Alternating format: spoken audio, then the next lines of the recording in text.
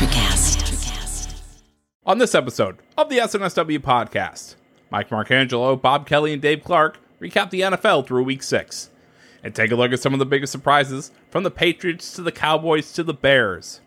With Andy Dalton replacing Dak Prescott in Dallas, we'll take a look at some of the best quarterbacks that have been called to action due to an injury. And we'll climb the NFL pyramid as we take a look at some of the teams we've already written off, the contenders and the pretenders, and go through Bob Kelly's weekly power rankings. But first, this episode is being brought to you by Boxo Crafts. Boxo is an arts and crafts focused kid subscription box. Boxo is a parent-run company that combines creativity and convenience in one monthly package, delivered right to your door. Boxo's premier box, Boxo Holidays, contains 4 separate art projects to get you and your family into the holiday spirit. Whether it's Halloween, Hanukkah, or Easter, they've got you covered with holiday fun. Boxo, we can't wait to see you create. Check out boxocrafts.com and exclusively to our listeners, enter promo code SNSW for 10% off your first order. That's boxocrafts.com, promo code SNSW. The SNSW podcast is a 1-hour weekly, 2-hour monthly podcast recapping the biggest stories in the world of sports with a New England flavor. The show notes and transcript of today's episode can be found in the description box below, as well as our WordPress and Buzzsprout pages. If you're new to the show, please consider subscribing. It's the easiest way to see when we publish new episodes. We are on iTunes, Spotify, Google, and wherever you get your podcasts. Be sure to rate us and leave a review of any of our shows. We always appreciate your feedback. And be sure to follow us on all of our social medias. All of our links will be in the show notes. And now, this is the SNSW podcast. But it's all relative.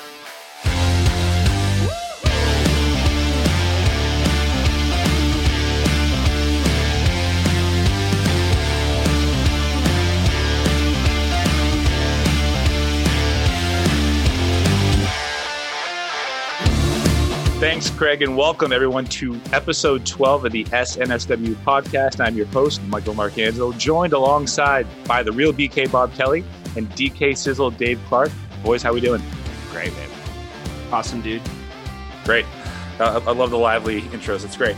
So on this episode, I'm happy to be here, man. You know I love this. Come on, we spend a lot of time together at this point. That's true. On this episode of the podcast, we're going to be talking about the best quarterbacks to take over due to injury, not named Tom Brady. We're also going to do our Week 7 power rankings in the NFL. Obviously, the Forrest Gump Award, but we are going to start first with our 3 picks of the week for games of the last week of the NFL. I'll go first because I need to get this off my chest. The Patriots losing 18-12 to the Broncos. It was embarrassing. The Broncos aren't a good team, right? I'm sorry to kind of hijack this. I promise I will give you guys the mic. But COVID's not an excuse. One practice should be enough to beat the Broncos if you're the Patriots. So I'll kind of open this up to you guys. Are the Patriots a really good 2-3 team, or is this just what they are from now on without Tom Brady? I can't believe I'm going to be this guy that's sitting here sticking up for the Patriots, and I couldn't believe I was doing it in the Slack either.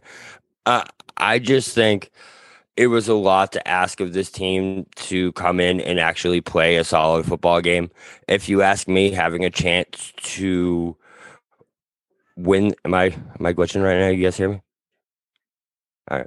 For having a chance to the last drive of the game, actually win that football game when first of all, you had one practice for the last 2 weeks. Your quarterback had COVID-19 within the last 2 weeks. You had multiple players on that team who haven't literally seen each other in 2 weeks, and you still have a chance to win that football game coming down to it. To me, you can't ask for more. I know the expectations in New England are always high and it always will be because of what they have been. But listen, this is a new era, and I just think you need to lower those expectations a little bit when it comes to the Patriots, because it's not always going to be like that anymore. You know what I mean? Like, sometimes when it comes down to it, just being able to have a chance to win the game is all you can ask for. And I think that that's something that you have to get used to going forward. I guess my question is, but don't we always talk about, especially in New England, and DK, please feel free to chime in here. You always hear from Patriot fans like me, like, Bill Belichick is enough. Shouldn't he have been enough to beat the fucking Broncos this week? Yeah. I mean, I guess you'd always expect Bill Belichick to come in and win, especially against a team like the Denver Broncos are right now. But, the team already, the narrative is going to be the Brady Newton thing, right? That's always going to be everybody's narrative. Like Cam Newton comes in, Tom Brady comes out, everything's going to be on Cam's shoulders. And I said in the offseason on this show that he's the kind of guy that's going to be able to work with that. Like he likes the spotlight, he likes attention. He's not going to be, it's not going to be new to him coming in and having everybody talk about him every week. He was already a hot button issue coming in. But what I think, because that became the narrative, what I think happened is everybody forgot that Patriots team was full of holes already. And it doesn't really, it matters a little if you have Tom Brady versus Cam Newton, but not if you don't have anyone that can catch the ball.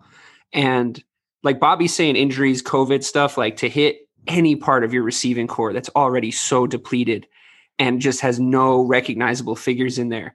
I think, I agree. I think Bill Belichick is enough for most problems, but you needed Bill and Tom together, I think, to solve we have absolutely no receivers level problem. You need like double greatness to be able to do something with that. And like I was watching the Panthers, Cam Newton's old team, and realizing that they have a bunch of really good receivers on that team. Like they have quietly a bunch of decent guys that can catch the ball. And I'm like, Cam didn't even have that good of a season last season. Yeah, I guess he's got this chip on his shoulder, but like new offense, no weapons.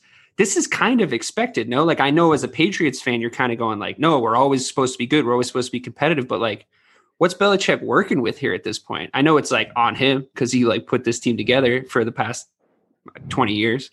But I mean, just on paper, you had to have tempered your expectations a little already coming in. Like Cam Newton's not going to solve every problem for you. He might even create some. I mean, I think just looking at the stat line, like Cam went 17 of 25 for just 157 yards, right? No touchdowns, 2 picks, 2 fumbles. He didn't lose any, but he did run for 76 yards. He was their leading rusher again, and it wasn't even close. I guess, for me, it's just looking at like you were mentioning, like there's no one to throw to. Like Julian Edelman, by the way, like this is now we should talk about this. He had an extra week off, and he looked terrible. He didn't look great. He looks gassed. I mean, he looked bad last week or the week prior because he dumped that miss into the secondary's hands, which was an inexplicable Patriots mistake. Never mind a Julian Edelman mistake. You know what I always notice about the New England Patriots? Why they're always good is somebody you've never heard of always finishes the first tackle. Like defensively, I think you can still see stuff like that. You know what I mean? You still see like them get into their one-on-ones correctly. They're finishing tackles. They're not really that boneheaded when it comes to penalties, even though they're sorting new stuff out on the offense.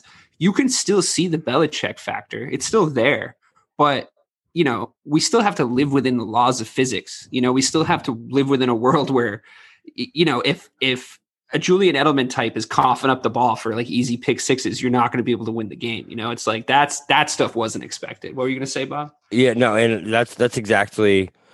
I just think the Patriots at this point aren't a great football team, and for the expectation for them to be a good, they're good though. Wait, they're not bad. I'm not saying they're bad, but to expect greatness out of them on a weekly basis, to me, is just it's asking a lot out of this team right now, because like you said, they have no wide receivers. It literally is just Bill Belichick and Cam Newton right now. That's all there is in New England. And Josh McDaniels, but I think poor Josh McDaniels has been left to basically like make something out of nothing for the past at least 2 seasons.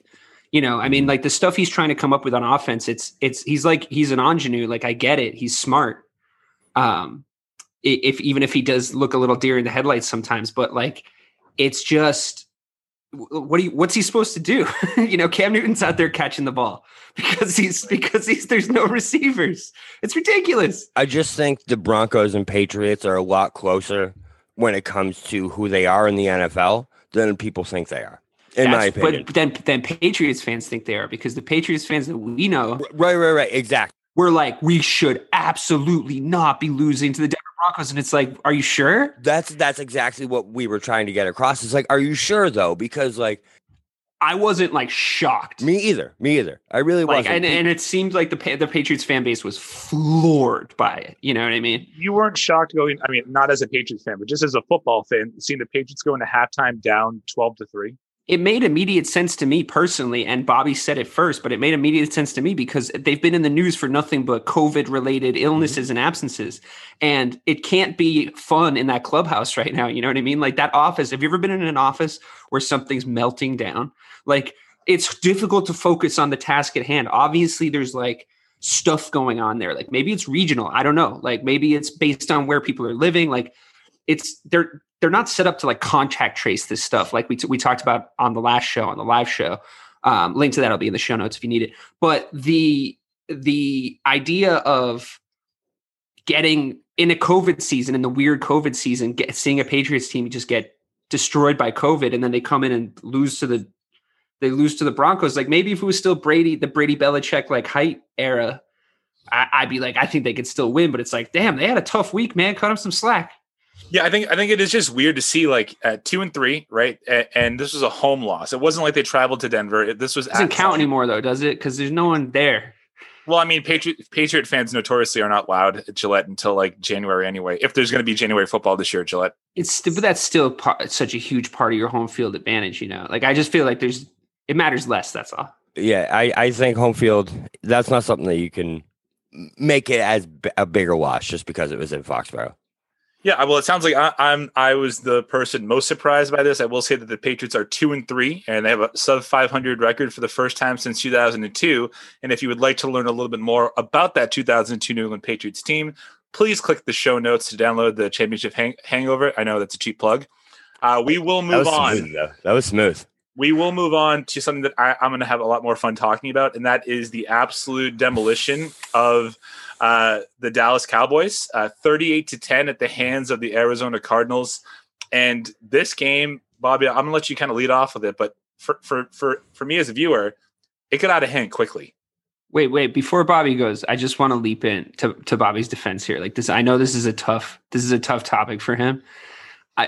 To me, as just, someone who doesn't shit on him for being a Cowboys fan as much as the rest of you guys do, I mean, that just looked like a team who was traumatized. You know what I mean? Like that their leader, their offensive leader got like a really bad injury, like a really horrific injury.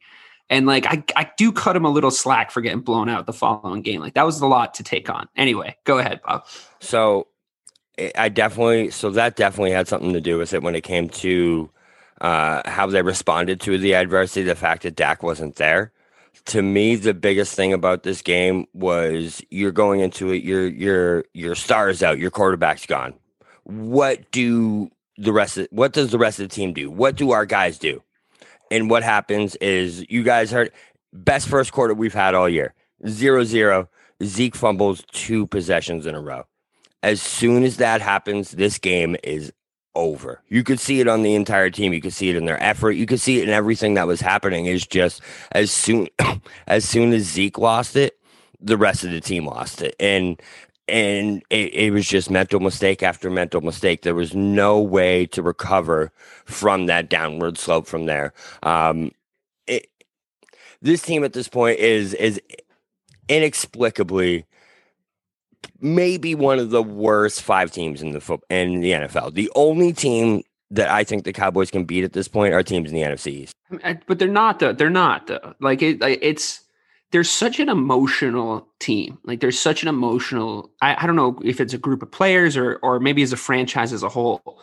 They're all, like you can see their, like you just said, you looked over and they were done. It's like you can see it. It's like worn on all their faces, which is maybe a sign of mental weakness or a lack of leadership, or maybe it's just the identity of the ball club. Like the Dallas Cowboys have more pressure on them to win than 97% of the rest of the NFL because of like how the culture is there, how their owner is, what's expected of them based on things they've achieved in the past, the size and scope of their franchise, all this stuff. So when you go to play for the Cowboys, you're doing 2 things. You're trying to win in that pressure, and you're trying to turn around a culture of losing. And that, like, you can still have talented players on your team, and they can get brought down by that kind of a thing happening. It happens in every sport to every kind of team. So when you say they're one of the worst 5 teams in the NFL, I know that you're trying to cope because you're a Cowboys fan, but they're just not. Like if you look at the team on paper, if they were playing in Jacksonville, they would not be having the kind of team or the kind of season that they're having right now. Do you know what I mean? Like they just could fly under the radar a little bit more. Some might say that they are the worst defensive team that we've seen in the last 20 years, at least. But what happened in the first quarter? They looked like they could put a few defensive stops together against not like the best offense I've ever seen, but granted, but they're at least dynamic. You know, Kyler Murray does stuff that messes with defenses. They can score, and you know they look like they were starting to kind of put it together, trying to rally, like a few good clutch stops. And then, you know, fumbles, that's the worst thing mentally that can happen to a defense, because they have to go back on the field. You know, like they have to go out there and be like, oh, we're like just out here. We did our job. Like you guys got to like hold on to the ball for a little bit longer. And when you're just starting to try to build some mentality and not be the worst defense in the NFL, and then that happens, like that's just such a kick in the nards, you know? Yeah. I mean, I definitely get what you're saying there, but they have reached epic levels of failure in Dallas on that defense. So not only now, everyone at home, I know, just give me a second to vent here about this defense. All right. They literally have the worst defense since 1950 at this point. They have given up the most points in the first 6 games since I believe it was the 1950, I think it was like Philadelphia Cardinals. You know what I mean? Like something ridiculous like that. You guys should try sending out one of those old-timey football teams with like the leather helmets. But just try sending them out and play defense for you next week. It might work better. At this point, it might work because the amount of people I've seen running downfield wide open like Christian Kirk was on that 80-yard play is just absurd at this point. I just think this team is in a lot of trouble, but the thing is we're still in first place. So that's what blows my mind about the whole thing. One big takeaway is I think Kyler Murray is the fastest quarterback I've ever seen in my entire life. He is so fast. He's unbelievable. It's crazy. A couple takeaways that I had from this game. First thing is going to be a statement followed by a question to you two. This, for me, this game and what Ezekiel Elliott did reaffirms to me that running backs are all but meaningless in the NFL. It does not matter if you have a good one, because if you are relying on your best player being a running back, you're never going to go anywhere. This would be the game when Zeke should have rushed the ball for, let's say, 22 times, 165 yards, 2 touchdowns. What did you get? You get 12 carries, 49 yards, and 2 fumbles lost. So I'm going to ask you guys, do you think the NFL overvalues the running back position?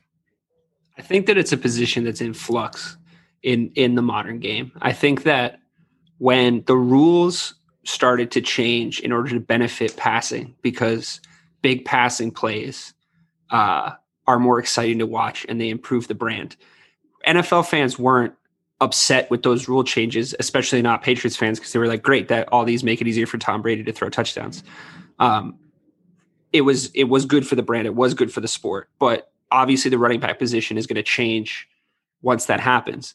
Gone are the days of the LaDainian Tomlinsons, the young Adrian Petersons, the Eddie Georges, making cool plays. Don't get me wrong, but the way that things are set up now, there's no point in drilling your offensive line to be an elite run blocking line. You know, it's for the exact reason you said. You're not going to win a Super Bowl because you have an elite quarterback anymore. Elite running back anymore. You need an elite quarterback. So it's just the way things are now. So you need to be able to protect, even like hope that your quarterback is elite and make sure your offensive line protects him.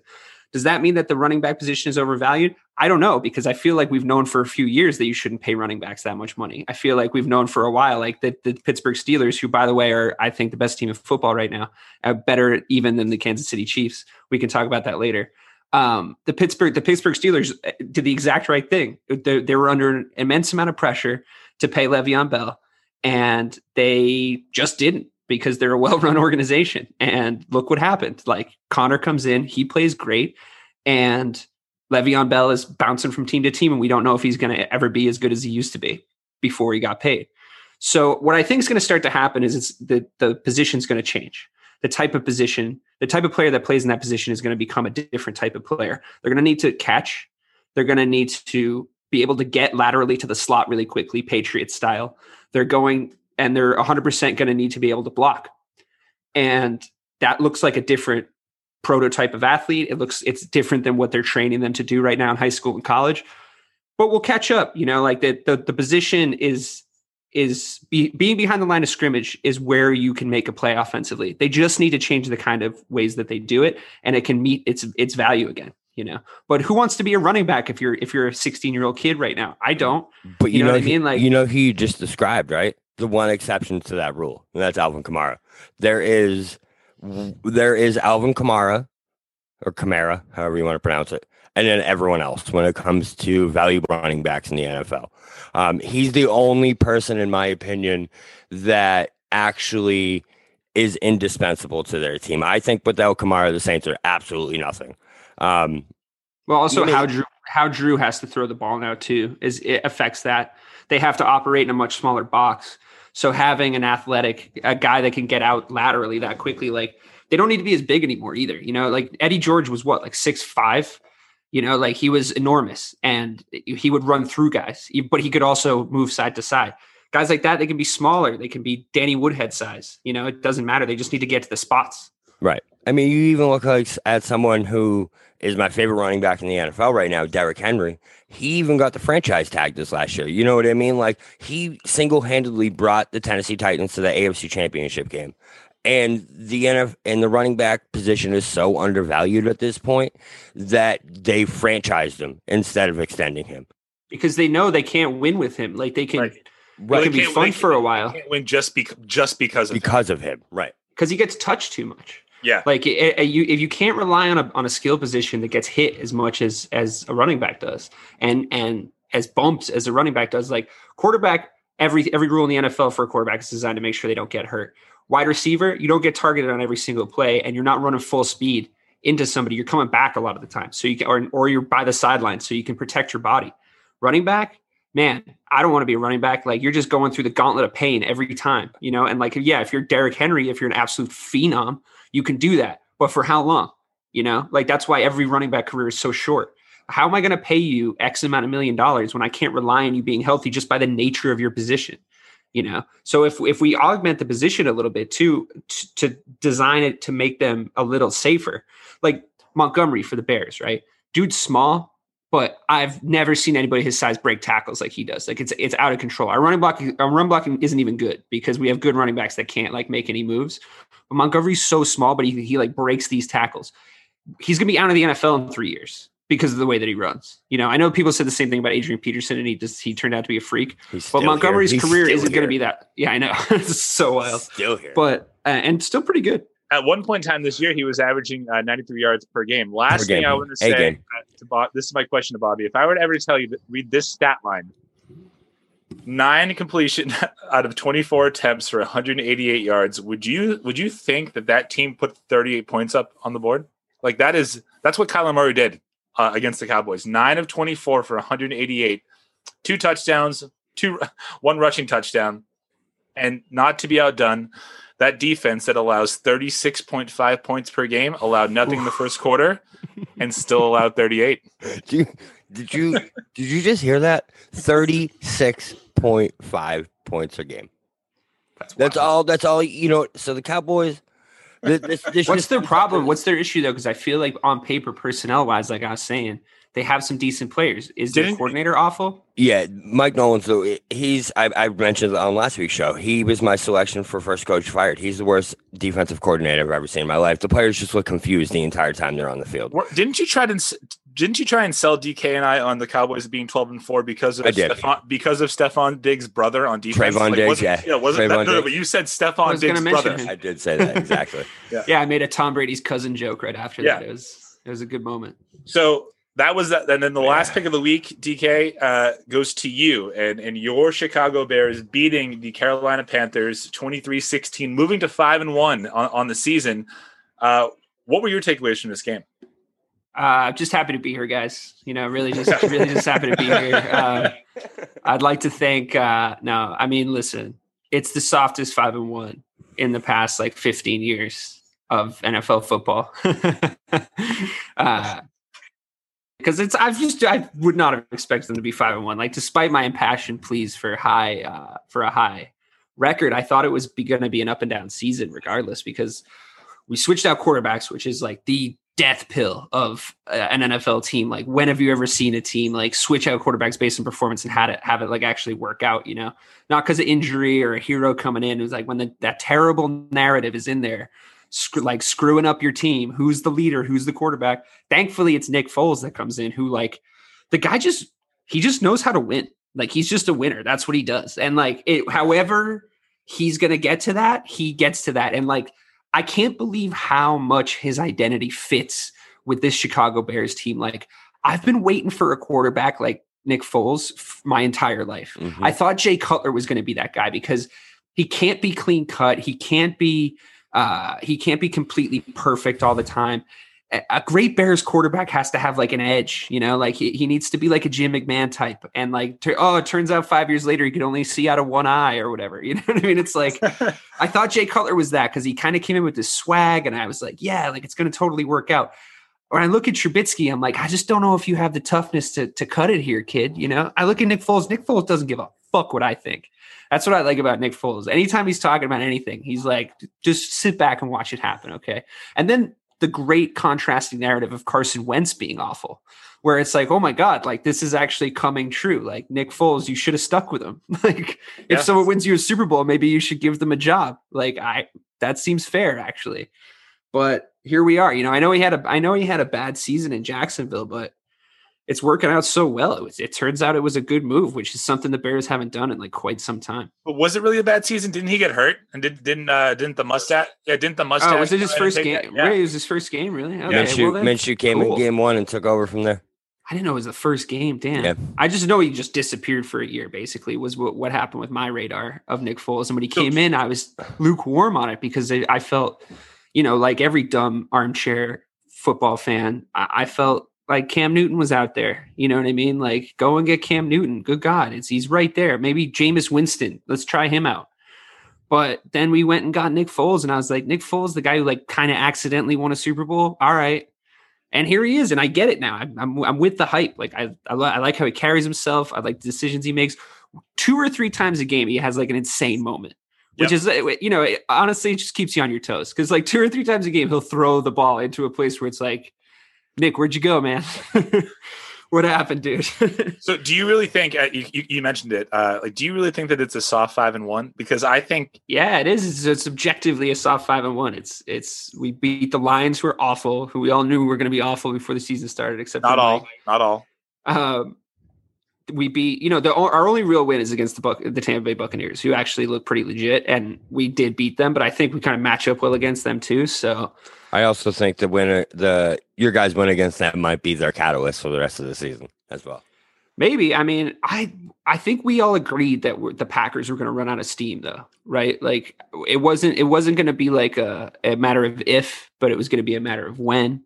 And Rodgers came in pissed off, but like, is he really that dog that comes in like, I'm this mad? I feel like his personality came in, he played really well for 6 games, and now he's going to be like, see, it's fine. I'm great. Why'd you draft a quarterback? And it's like, but he's not like a go win a Super Bowl because of that kind of guy, because he's only won the one. I would like to be grouped in with you there when you said that we all picked them to run out of steam, but some might say that I never thought they would collect any steam and that they would finish 6-10. Obviously not. That could still happen. Yeah, that could still happen. Could still happen. But I mean, I think, between 3 games, I was saying this pre-show, I just didn't think we were going to get to a point where we ran down 3 games in the course of a week in the NFL in 2020, where the Bears would be the 5-1 team, and the Cowboys are 2-4, and the Patriots are 2-3. So, I mean, Dave, your team is the best out of the lot here. So, kudos to you. Thanks, man. I mean, even the year the Bears went to the Super Bowl, this is like my like irrational inferiority complex talking, but even the year that we went to the Super Bowl, we weren't even really as good as the Patriots, who like lost to the Colts that year. I don't know if you guys remember that AFC championship. They kind of just blew like a 20 point lead, but it's no big deal. That was just Peyton Manning, though. Peyton Manning that year wasn't losing to anybody. That could have also been the fact that they turned the heat up in the RCA Dome and pumped it in crowd noise. But yeah, I'm sure Peyton Manning just wasn't going to lose to anybody that year. You're right. Wow, Patriots fans and conspiracy theories. It's like coming in. It's like peanut butter and jelly. Oh my god! Some of the things that we've also seen this year are quarterbacks, like big name quarterbacks, Dak Prescott, go down. Thanks. And now someone else has to step in and take over. And it kind of got us thinking, like, who are some of the best replacement quarterbacks, whether it was, the first game of the season, could have been throughout the season, or even in the preseason that had to take over. So I'm going to throw out a couple names for you because this is a pretty big list. Dak Prescott, Tony Romo, Kaepernick, Steve Young, Doug Flutie, Kurt Warner, Matt Castle, Randall Cunningham. Out of this list, obviously not Tom Brady. Who do you think is the best story? And I'm going to give you a caveat here. Nick Foles should be on this list twice. I put him on the list. If you guys remember, when Vic got hurt, he came in and threw 7 touchdowns against some stupid team that week and led that team on to victory the next 3 weeks before.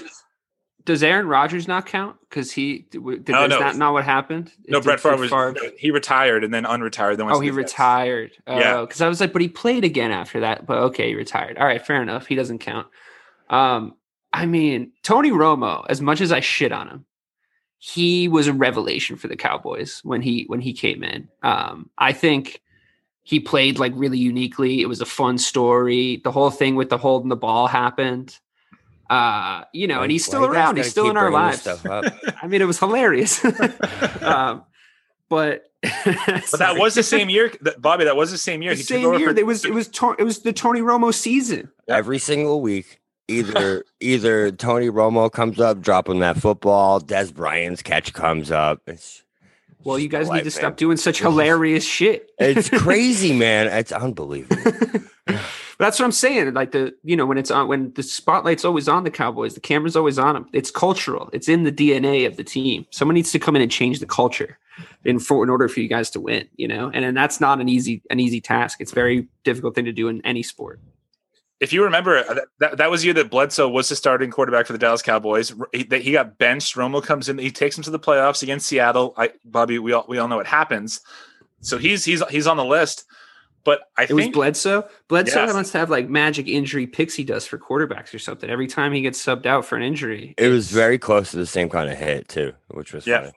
Yeah. Did you think you were going to get the next Tom Brady because of like the context of it, where you were like, "Oh my God, it's happening to us now," and then it just turned out to be Tony Romo? Don't get me started on if Tony Romo was a New England take. All right, listen, that's a whole different show for a whole different day. All right, so Kurt Warner, obviously a feel-good story. Also, honorable mention. Oh, he is on the list. You said him. Okay, I think the winner's BD, man. I think it's Big Dick Nick. I think he's the winner of this because it's either him or to throw it back, Frank Reich, the greatest comeback ever, taking over from Jim Kelly in the playoffs. I mean, that's got to count for something. I think Nick Foles should win if he's going to win. It's because he got ousted by his team right after he did it too. He couldn't on his shoulder. He couldn't be the more personification of a backup quarterback. You know what I mean? Like, he had the chance to start, couldn't do it, got hurt, sucked. Went to Chicago, was the backup again. Is the starter now 5-1. Took over for 2 injured seasons with Carson Wentz and brought both teams to the playoffs.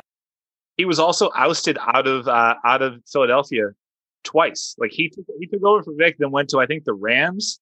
Then his career fell off, comes back, wins him a freaking Super Bowl, and then is gone again. I guess I do want to bring up Doug Flutie. I want to bring this up because I think this kind of goes unmentioned a lot. That 1998 Buffalo Bills team was terrible. Rob Johnson was awful. Flutie brings him to the playoffs, and then Bobby's favorite coach, Wade Phillips, benches him and starts Rob Johnson in the playoff game, and they went on to lose. And obviously, but the Bills are just terrible. But I think Flutie and Kaepernick, man, that Alex. I think when he came in for Alex Smith, I mean, he had a great season that season. He brought them to the NFC title game. I don't know. It was a Super Bowl that year. Yeah, because they did bring them to the Super Bowl. Yeah, they lost. Yeah, they lost the Ravens. But well, the weird thing with him, I think, was because he came in and he was like older, right? Like he was a little older when he started. like that season, right? He wasn't like 21. He was like 27 by that point, right? Or am I completely making this up? I think you're making it up. Yeah, I think he's like 27 right now. Yeah, he was 24. Really? He was part of the 2011. I thought there was a whole thing with baseball with him where he like played baseball for a couple of years. Did I have a dream? You know what? Happened? No, I think he might be. He could have been, but he wasn't that much older than like Russell Wilson because they were in the same draft class. I think it was Russell Wilson was based. Russell Wilson got drafted. All right, whatever. Texas Rangers. Yeah, I'm just making up stories for people. But yeah, anyways. So you think that Nick did Cap Foles take over for injury that year? Or did they bench Alex Smith though? No, he got concussed. Remember, it was in. Oh, you're right. I think it was in New Orleans. He got concussed.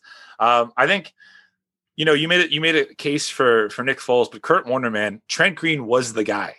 And then I think also Kurt Warner's story is always so dramatic and like, he came from nothing and they did this. To me, though, I think the clear and obvious winner is Steve Young coming in for Joe Montana, because Joe Montana was up like until 4 clear and obvious winners. No, this is it. This is what it has to be. And I'm going to lay it out for you. Mike's going to go, you know what? You're right.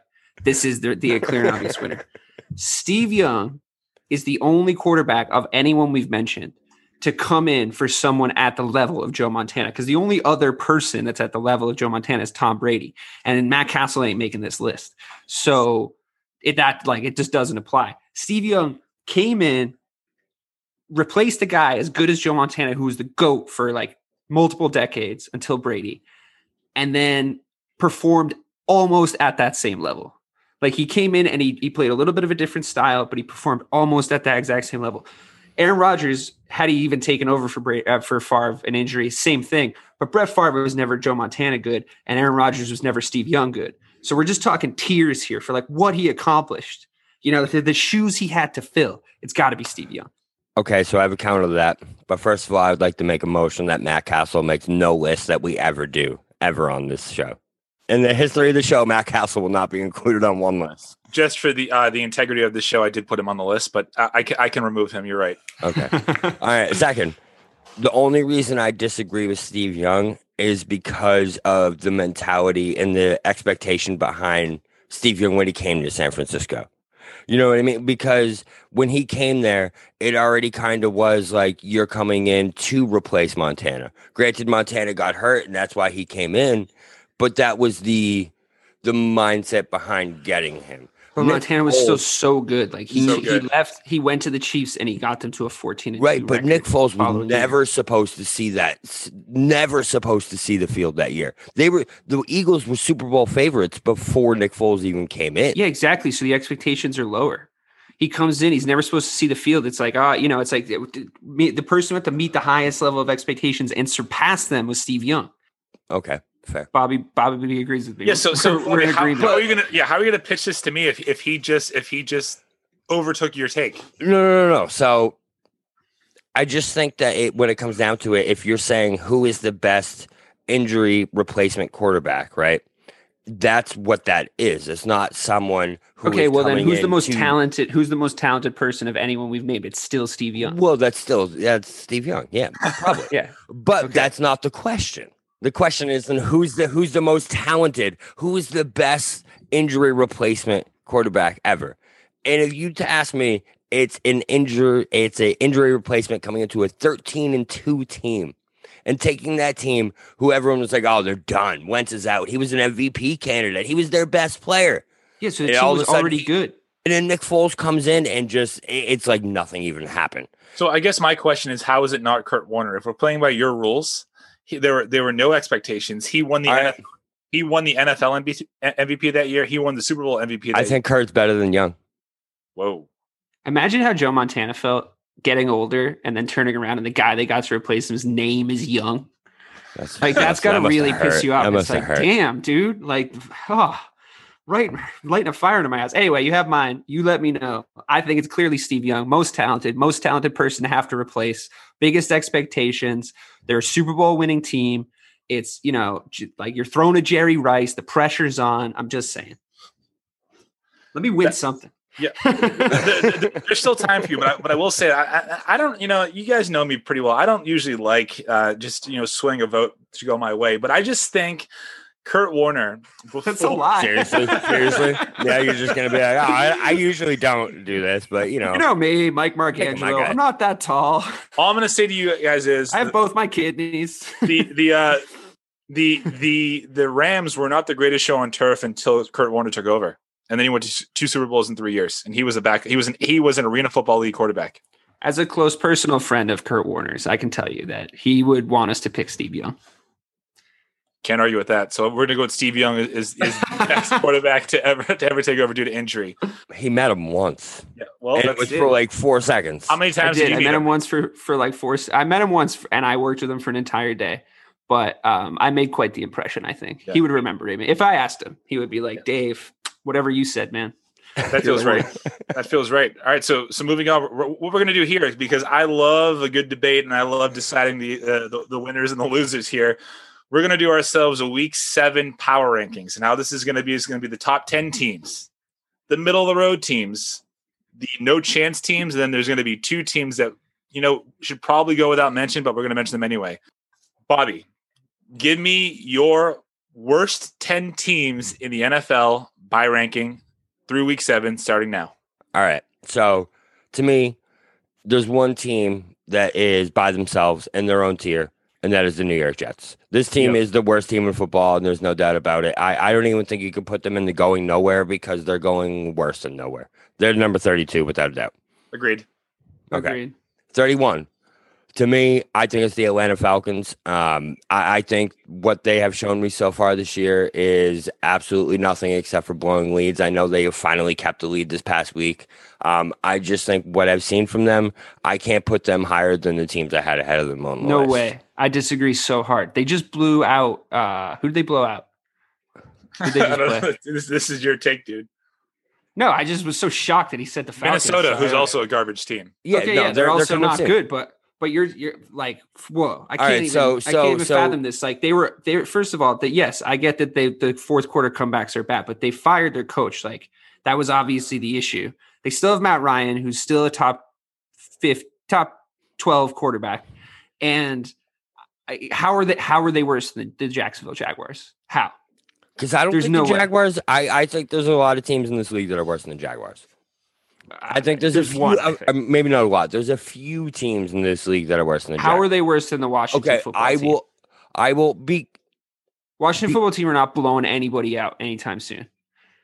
Okay. They're not going to blow out the Minnesota Vikings or anybody. So Dave, who's your pick for number 31? Yeah, who's your 31? Jacksonville and Washington are my next 2 because they're so bad. They're so bad. So I'll give Washington as 31 because after seeing them lose to the Giants, they were my next team. After seeing them go down to the Giants this past week, or coming up very soon. Yeah, the Giants are not far away. Coming up very soon. Yeah, I'll give the Giant. I'll give the Washington professional football team 31. Wait, spoiler alert though. Where did you put Jacksonville? I have Are they like 11th? Because we should just talk about that for the rest of the podcast. They're 26. They're 26 to me. Okay, fine. So there's only I have the So I'll put the Falcons 1 up. Can we give the Falcons 30? Yeah. Oh yeah. Can we give the Falcons 30? Well, but for talent, no. But for what they're doing, yes. Okay.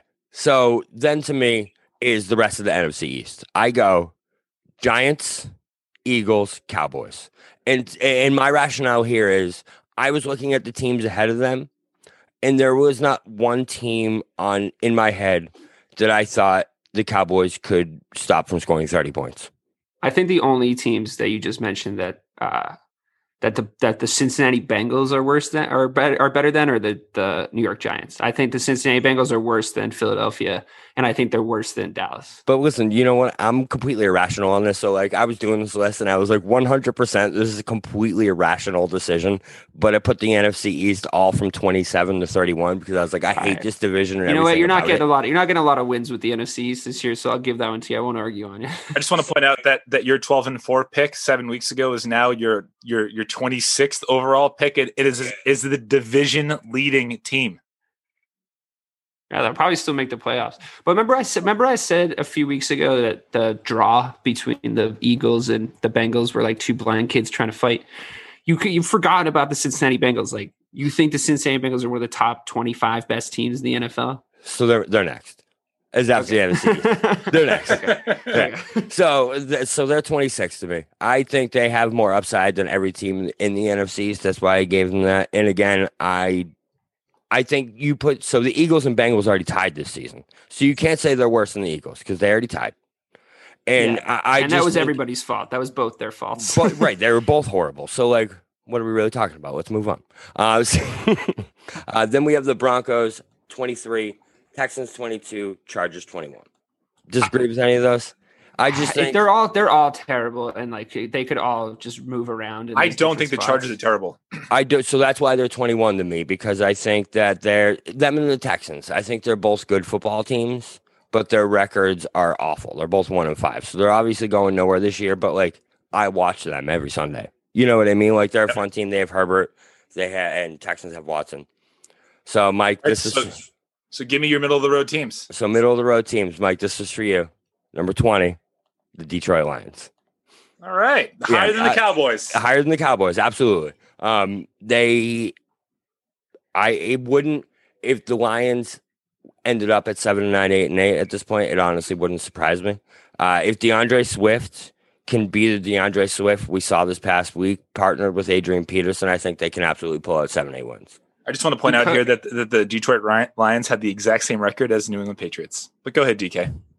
I think now this is just power rankings based on this week, like where they're at. I'm not predicting anything once injuries become a different story, but I think that the next on the list has got to be the 49ers. That is the next on the list, absolutely. Okay, great. Well, perfect. So 49ers are next, only because I think they'd be a lot higher. But seeing they've had a tough year, though. Yeah, they've had a really tough year. And the fact they're 3-3 to me is very. I think that's saying a lot. I think Kyle Shanahan's doing a great job there. Then we have the Panthers 18. A lot of upside with the Panthers. I like the Panthers a lot. I think that if they snuck in the playoffs, that wouldn't surprise me at all. You think that the Cleveland Browns are better than every team that you've mentioned so far? Yes, I do. That's wild to me, because I feel like the Browns are much lower on my list. Like, you're giving them a lot of credit. Did you see them against Pittsburgh yesterday? That was the end of their season. But we're not going to be talking about Pittsburgh for a very long time. That's the thing. That's true. That's the thing. I get that, but I mean, damn, that Browns team they're 4-2. I know, 4-2 though. It's such a soft 4-2, and like the Baker Mayfield era might have ended yesterday, or the other day. So it's like, I don't know. Do you like how I picked him up moments before the game? Like, should have stuck with Andy Dalton. I thought you were going with Andy Dalton. Oh, I questioned. Why it would have been smarter? That was so bad. For those at home, me and Bobby played against each other in fantasy football. He had Dak Prescott in his heart and in his fantasy football team, and he went down. And he picked up Andy Dalton, which I thought was a smart move because I have Cooper on my team, so he could have canceled out one of my players. Anyway, I blew him out like 1,000,000-0. My team scored like 64 points or something. It was bad. It was bad. Yeah, it was anyway, bad. Moving on. Anyway, so next, I have places 2 and 3 in the NFC East: 17 Dolphins, 16 Patriots.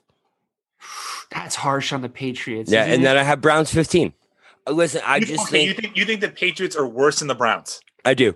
I think if the Patriots and the Browns play each other this week, the Browns beat the Patriots. I can't accept that. You're out of your mind, dude. Why am I out of my mind? You also think that the Patriots are worse than the Colts? I think the Colts beat the Patriots too. I think that's a close game. I think it's like 12-9. I can't. I think it's like 12-9. But Phillip Rivers is not good. But everybody knows he's not good. But that leads last week. But that leads to the Patriots good? Are the Patriots threw a really good? Bad pick the week before that? All right, fine. Are the Patriots? You can't write off the Patriots. It's a recipe for disaster. You can't. You're gleefully celebrating their downfall, and it's too soon to celebrate. Do you know how good it felt to put the Patriots at 16 in the power rankings? Like, I typed it and was like, this actually isn't a terrible take. And I put it in. It was great. I think they're the 12th best team in the NFL still, at least. But I agree with Dave. You think it's 12? Yes. All right. Listen, like I said, I did not do these with emotion. You know what I mean? Like, I was typing and I was like, this is all right. fun. Who's next? So Browns 15, Colts 14.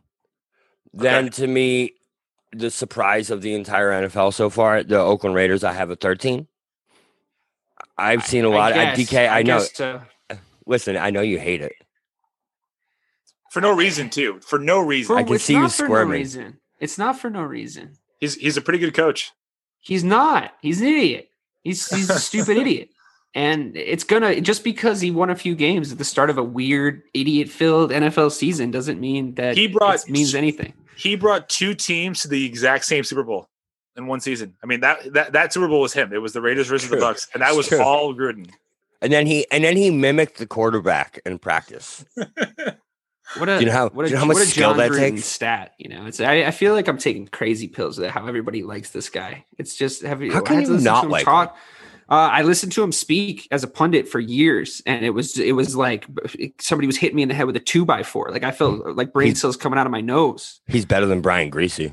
Oh yeah, for sure. Sure. Yeah. I mean, that's not any standard, but also it's like he was yee-hawing his way to all his NFL takes. Fine. Give me the top 10. I'm more interested in the top 10. All right. So I have, after this past, 11, I have the Cardinals. I'm just throwing it out there. Okay. I think the Cardinals are that next level below. I don't think they're ready for that top 10 yet. But Cardinals are 11. 10 Rams. 9 Bills. 8 Bears. 7 Packers. Whoa. 8th? I have 8 Bears. And I think that was generous. Saints are better than them? I had the Saints at... Didn't I say the Saints? Yeah. I said the Saints were at 13, didn't I? No. Or 12? The Saints are at 12. Okay. I think we skipped that. Okay, that's fair, I guess. No. The Bears at 8th? No. Okay, let me hear the 7 teams you think are better than the Chicago Bears. The Packers. No, they're literally behind us in that same division. But when they play each other, do you think? Yeah, we love beating the Packers. It doesn't matter how shitty our team is. We love beating them in the regular season. And like Aaron Rodgers is like basically done. I told you. Listen, whatever. I'm the Packers next. What's number 6? Listen, I had a tough time putting the Bears ahead of the Bills and the Rams. I know that's ridiculous. Yeah, they're definitely better than those teams. How can definitely better than the Rams? They're 100% better than the Rams. What? Plus, if they play the Bills, you want to talk about head-to-heads? Like we're perfectly matched up to play the Bills. Like that's the exact team. The Bears are the last team the Bills want to play. I promise. So, who are your 7 teams that are better than the Bears, Bobby? Okay, so the Packers, the Buccaneers. We beat the Buccaneers. This is so aggravating. Okay, go ahead. Listen, but so. What do you really think the Bears are a top 5 team in the NFL right now? We're talking about current power rankings. They beat the Buccaneers. How can the Buccaneers be better than them? Because the Buccaneers, listen, if we're going off last week alone, the Buccaneers just blew out the Packers. And I think that Bears loss is going to be the catalyst for the Buccaneers moving forward. The Buccaneers had 13 penalties against the Bears. Against the Packers. That's because they're just not. But then against the Packers, they had 0. They had not 1 penalty that entire game. The Packers didn't know how to get in their head, bro. That's not it. No, they were scared of that defense. Tom Brady finally was like, factor. "Listen, Bruce Arians, this is my fucking team. I'm taking this team over." And that's why I think. Where do you get these narratives from? It's like you're so 100% sure this is what happened. Like you were there. I was there, dude. Me and Bruce are boys. All right, but then Titans 5. The Titans are not better than the Bears. Yes, they are. Yes, they're not. Yes, they are not. The Titans. I would argue that they are the flavor of the week, my friends. They are the flavor of the week. So they've been the flavor of the week since last year in the playoffs. Oh, you know who's the best coach ever? Mike Vrabel. I don't even think it's Vrabel. Look, he's a good coach, but he's got a stupid face. Like, isn't that crazy? Like, come on, get out of here with that. They got Derrick Henry, who you said yourself out of your lying mouth that could not win them a Super Bowl. So, like, get out of here with that. Fine. Titans, I'll accept. Go ahead. I mean, as long as we're using words, as long as we're using words against each other, you did yourself, Dave, say that the Bears are a soft 5-1. You did. I get to say that. You guys don't get to say that. I get to make fun of them. When you guys start going at them, I have to defend them. In here, I got shit for putting emotion into my power rankings. Okay, so then my top 5 Titans. I have the Steelers at 4. I can flatly disagree with that. I love the Steelers, but I don't think that they have done enough to put them ahead of the next 3 teams. And those are the teams that I think have separated themselves above the rest. I have Ravens 3, Seahawks 2, Chiefs 1. And so let me, before you go, reason I think those 3, the Ravens literally have not lost a regular season game to anyone except for the Chiefs since last year. And if you're talking about that loss counts for 2. That was a bad one. Did you see it? Because they got spanked. But it was a loss to the defending champs who shown don't look that good this year. But now I think showing you can win ugly is a more of a positive than it is a negative. Oh, well, if that moves you up the list, then the Chicago Bears should be higher than they are. Because we're the ugliest winning team in the NFL right now. So you think... But you need to win pretty sometimes. Once in a while you got. Isn't it plausible? Isn't it plausible that the Chiefs could just as easily be 3-3 as they are 5-1 right now? Agreed, 100%. But they're not. Agreed. Those games have been close. You know who looks like real winners though is the Pittsburgh Steelers. I think they're number one. Like that 5-0 is a strong that's a strong record, you know. And I know it's weird because they like missed that week and everything's strange now, but like, come on, they're good. Juju Smith-Schuster is like their lowest performing wide receiver right now. Ben's having a great season.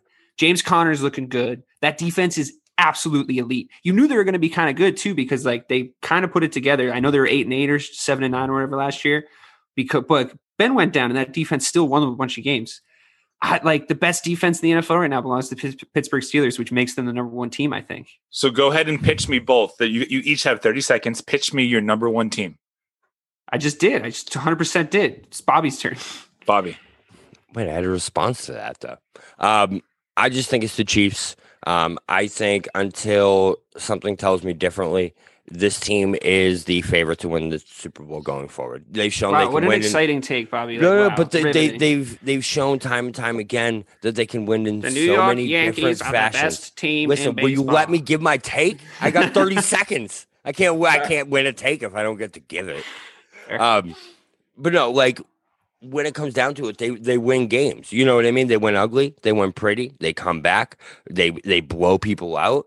They have shown that no matter what, they can win in any circumstance. However, I don't hate the Steelers as number one. I honestly, if I'm being fair, I don't even give a shit if I win, to be honest.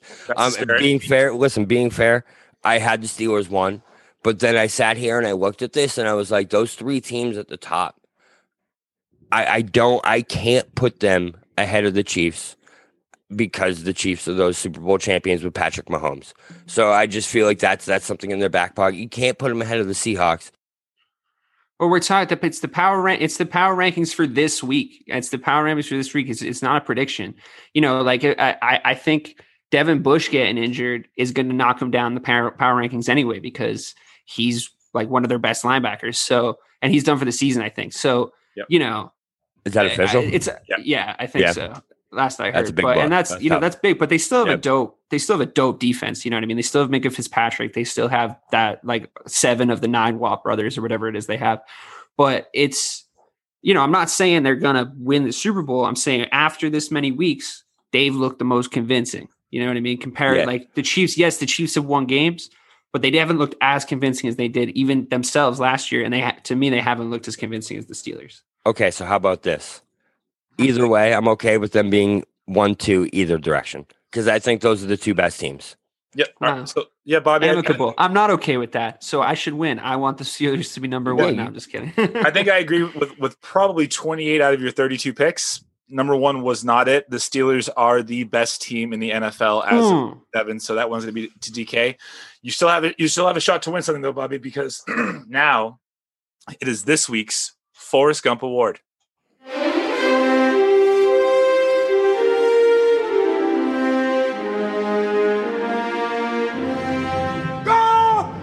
What's your sole purpose in this army? To do whatever you tell me, drill sergeant. God damn it, Gump!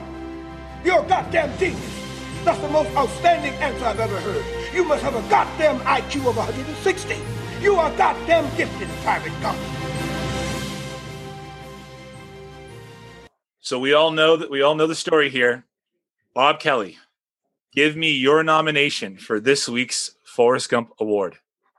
So my nominee this week is none other than the breakout player from week 6, and that is DeAndre Swift. The reason for this is no one saw it coming. Everyone thought he was the bust of the draft so far. And then all of a sudden he comes out, scores 2 touchdowns for the Detroit Lions, 127 yards. DeAndre Swift, Forrest Gump winner, week 6. Strong argument. DK, take it away. I'm going to give it to Baker Mayfield. He has a University of Oklahoma education. He's got these great endorsement deals with some cell phone company where he pretends to live at his stadium. He's supposed to be the leader of a beloved Cleveland sports franchise. And he went out there and he made everybody look stupid. He's supposed to be a smart guy. And the smart guy knows that you can't be the quarterback for the Cleveland Browns or any Midwest team really and go out there and get embarrassed like that by the Pittsburgh Steelers. That kind of spanking is completely unacceptable, and Baker should be hold himself to a higher standard. Smartest dumb guy of the week, Baker Mayfield. All right, convincing argument. So drum roll, please. The winner of this week's Forrest Gump Award is DK Sizzle Dave Clark. I won one? Yes. That yes. was a fix. The fix was in. The fix was in, dude. I haven't won a Forrest Gump ever. Yeah, exactly. It's a pretty compelling argument, and I do love an underdog. So that brings us to... I have a speech prepared. No, I'm just kidding. Yeah, well, we don't really have time for it anyway. So that brings us to the final word, Bobby. Because you lost, I will let you go first. What's your final word, your takeaways from this week? Fire Mike Nolan. That's all I got to say is please have some mercy on my goddamn soul. I'm so done with every single year being the same Cowboys season over and over again. I literally feel like I'm living in Groundhog's Day. Just get rid of Mike Nolan and give me some mercy on this season, please. It's depressing, I know. I'm sorry. Sizzle. Geez, somebody put this poor bastard out of his misery. For real. Oftentimes on this show, I decide to change my mind and my emotions about stuff while it's happening. And I just like to thank you guys this week for really getting me fired up about the Chicago Bears. I came in a little reticent, a little timid, if you will, like, come on, guys, I know it's a soft 5-1, but then once you started to tell me that teams, like the Tennessee Titans were better than them, I realize now it's bear down. I'm all in. You can't take it away from me, this 5-1. And I think all you got to do is win games. It doesn't matter what it looks like. And I don't need to take the Bears games to the prom, but she'll do. So keep winning, Bears. Keep winning. I'm glad we could do that for you. Yeah, I feel honored. thank you. Really happy to be here for you. My final word is, 2-3 New England Patriots. There's no need to sound the alarms yet. The AFC East, I promise you, will still show up to be the AFC East in November and December. You do still have Bill Belichick. I think you are still going to make the playoffs. So there's no reason to worry. So for the real BK, Bob Kelly. Yes, DK says Craig, save that clip so we can play it juxtaposed to like crying into the microphone in like 6 weeks. The 2-7 New England Patriots. Go Panic. That will never happen. So for the real BK, Bob Kelly, DK Sizzle, Dave Clark, I am Michael Marcangelo saying thank you for listening to episode 12 of the SNSW podcast. Bye.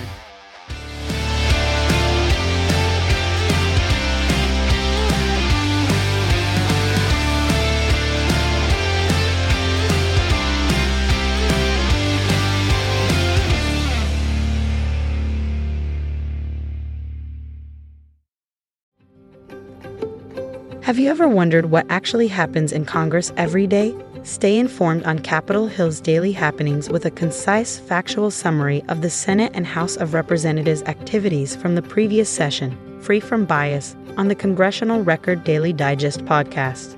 Subscribe on your favorite podcast platform and discover the process from the heart of U.S. politics. The Congressional Record Daily Digest, an Electricast production.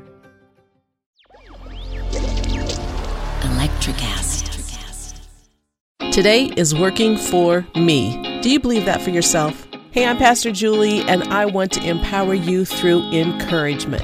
Inviting you to my podcast, Big Truth Encouragement, where I unpack living a faith-filled life. I created my podcast for the ladies, but gentlemen, you'll gain something too. So I invite you to listen to Big Truth Encouragement on Electricast and any platform where you listen to your podcast.